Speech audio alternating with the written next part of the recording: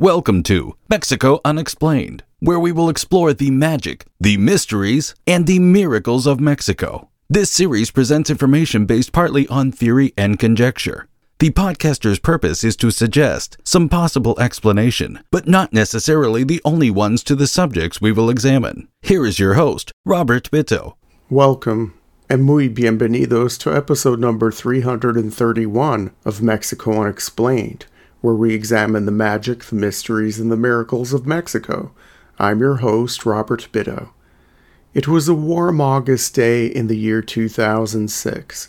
Gabriela Rivas Ochoa was walking home from helping her aunt at her small grocery and restaurant located on the outskirts of the town of Colcetoc, about 25 miles southeast of Mérida, the capital of the Mexican state of Yucatan. Young Gabriela heard rustling in the dense vegetation on the side of the road, and what she said she saw frightened her friends and family, but not the elders of the town. Gabriela claimed to have seen a dark green snake with a body as thick as a tree trunk, with feathers or fur at the top of its head. She saw the creature only briefly as it slithered away rather quickly.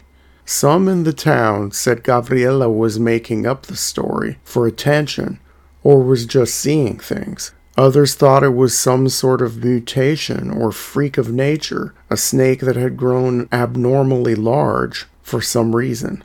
The elders of this primarily indigenous town knew better, though, and they were not afraid. Some chuckled and told those around them not to worry. Gabriela Rivas had seen a Tsukán, a very special ancient guardian of caves and cenotes, the limestone sinkholes discussed in Mexico Unexplained episode number 251. Some elders were delighted that the gigantic protector snake was still around, as many had not heard stories of its appearance for many years. The word Tsukán is a combination of two words from Yucatec Maya, Tsuk, meaning horse, and Can, meaning snake. The myth sometimes speaks of this snake as having a head as big as a horse's, but language scholars point out that the word horse in this Maya language derives from the same word as the one used to describe the tufts of silk at the end of ripe corn on the stalk.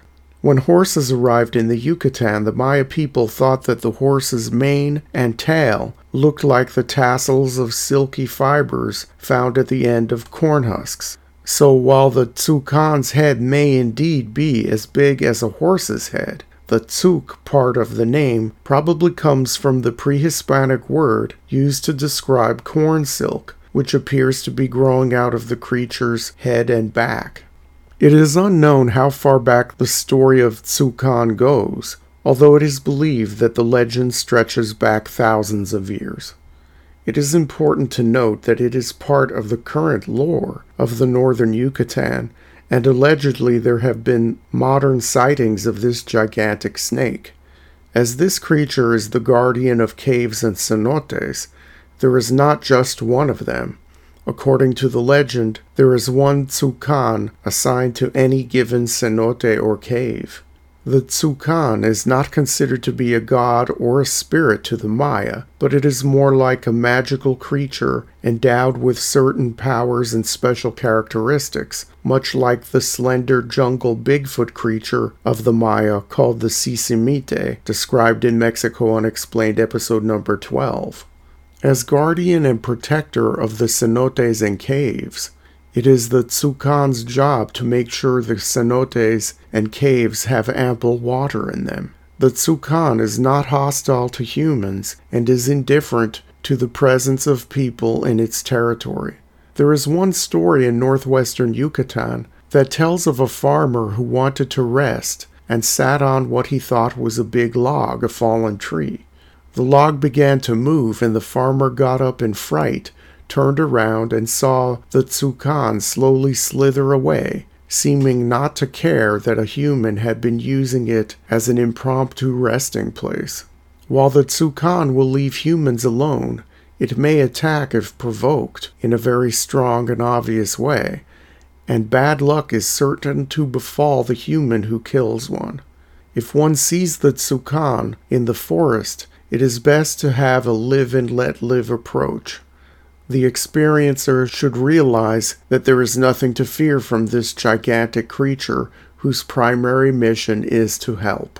The Tsukán eats smaller animals and particularly likes the taste of magpies, a bird called chil by the Maya. When the Tsukán needs to eat, it opens its mouth, and the heat of its breath kills and partially dissolves its food. Images of a fire-breathing dragon come to mind, but maybe on a milder scale. When the Tsukán becomes old, it grows wings and feathers and flies to the sea where it goes to die. A new, younger Tsukán will then take the place of the older one as the guardian of that specific cave or cenote. The story of the origins of the Tsukán is an interesting one and has been told and retold for generations. The legend involves the Maya rain god Chak and begins in the time of a bad drought affecting the Maya homeland.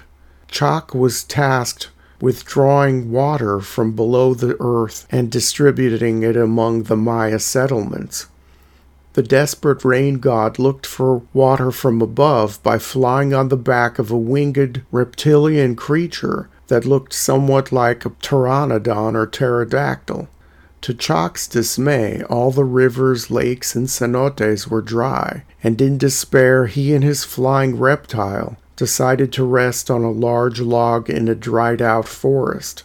Just like in the story involving the farmer previously mentioned, the log began to move, and Chak and his winged reptilian companion soon realized that they had been sitting on a huge snake. The two reacted in great shock, and that scared the gigantic serpent, causing it to become defensive. The snake opened its jaws and with one bite devoured the beast on which Chak was riding.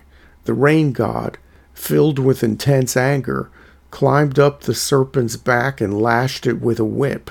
Suddenly the snake began to sprout a mane from its neck, and Chak held on to it as it tried to slither away rapidly. "Who are you to whip me like that?" the enormous serpent Tsukán said, enraged. "I am Chak, Lord of Rain," he replied, "and now I'm your lord and master as well.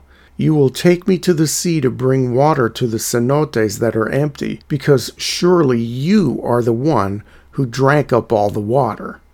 Tsukán, even angrier, writhed violently to shake Chak off his back, but all that he did was make his mane catch fire. Suddenly, enormous wings appeared on the sides of Tsukán's body, which he stretched out. He then took to the air and headed for the sea. When they arrived at the shore, Chak filled hundreds of vessels with water and tied them to Tsukán's back. The snake was amazed. It was the first time he had ever seen the ocean. "I will not return to the caves," said Tsukán. "I will stay here at the sea. Here I have a lot of space and I can go wherever I want." "First you must finish your mission," Chak said. "What mission?" Tsukán asked. The mighty Chak then proclaimed, "You are going to be in charge of watching over all the cenotes and caverns, and they will never lack water. You will be the guardian of the water, and only when you are old will I allow you to return to the sea."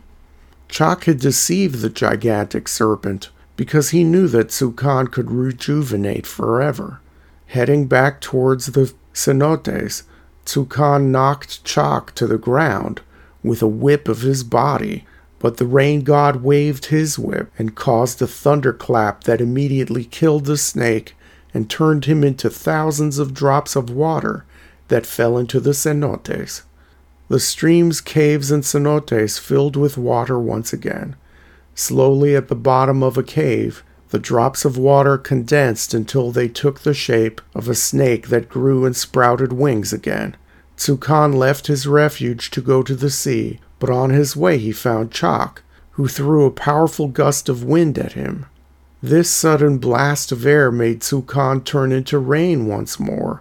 Although the maned and winged serpent always wanted to return to the sea, he was condemned, with his eternal death and reincarnation, to always keep the cenotes, caves, and wells of the Yucatan supplied with ample water.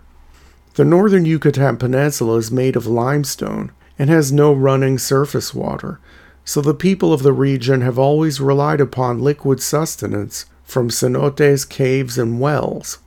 According to folklorists and other researchers, the purpose of the legend of the Tsukán is to help eliminate anxiety felt by people regarding the scarce resource of water. The story has a powerful and magical creature in charge of things, serving as a guardian and protector. With something as important as water in the hands of such a capable creature, there is little need to worry, because things will be well taken care of. By extension, by securing the water supply, the Tsukán ensures the survival of all life, including the plants and animals on which the Maya rely on for sustenance. But what of contemporary stories of gigantic snakes spotted in the jungles and scrub forests of the Yucatan? Could the legend of the Tsukán be based on a cryptid or previously unknown or unclassified animal? Does this huge serpent really exist? We will leave that discussion and investigation to the Monster Hunter shows, with the hope that an over-anxious investigator doesn't kill a Tsukán, thus facing the consequences of constant bad luck or even worse. Thank you once again for listening to another episode of Mexico Unexplained. Remember to like and subscribe to us on YouTube and follow us on Twitter. Tell your friends by sharing these shows with others. Please go to our website, MexicoUnexplained.com, for references, illustrations, and for free access to transcripts of past shows. Please visit Amazon.com to purchase the books Mexico Unexplained and Mexican Monsters to get hard copies of the magic, the mysteries, and the miracles of Mexico. We appreciate your kind attention once again. Until next time, thank you and gracias. Thank you for listening to another episode of Mexico Unexplained with host Robert Bitto. For show summary, relevant links and commentary, please check out our website at mexicounexplained.com. Like us on Facebook and be a part of the conversation. Adios and hasta la vista.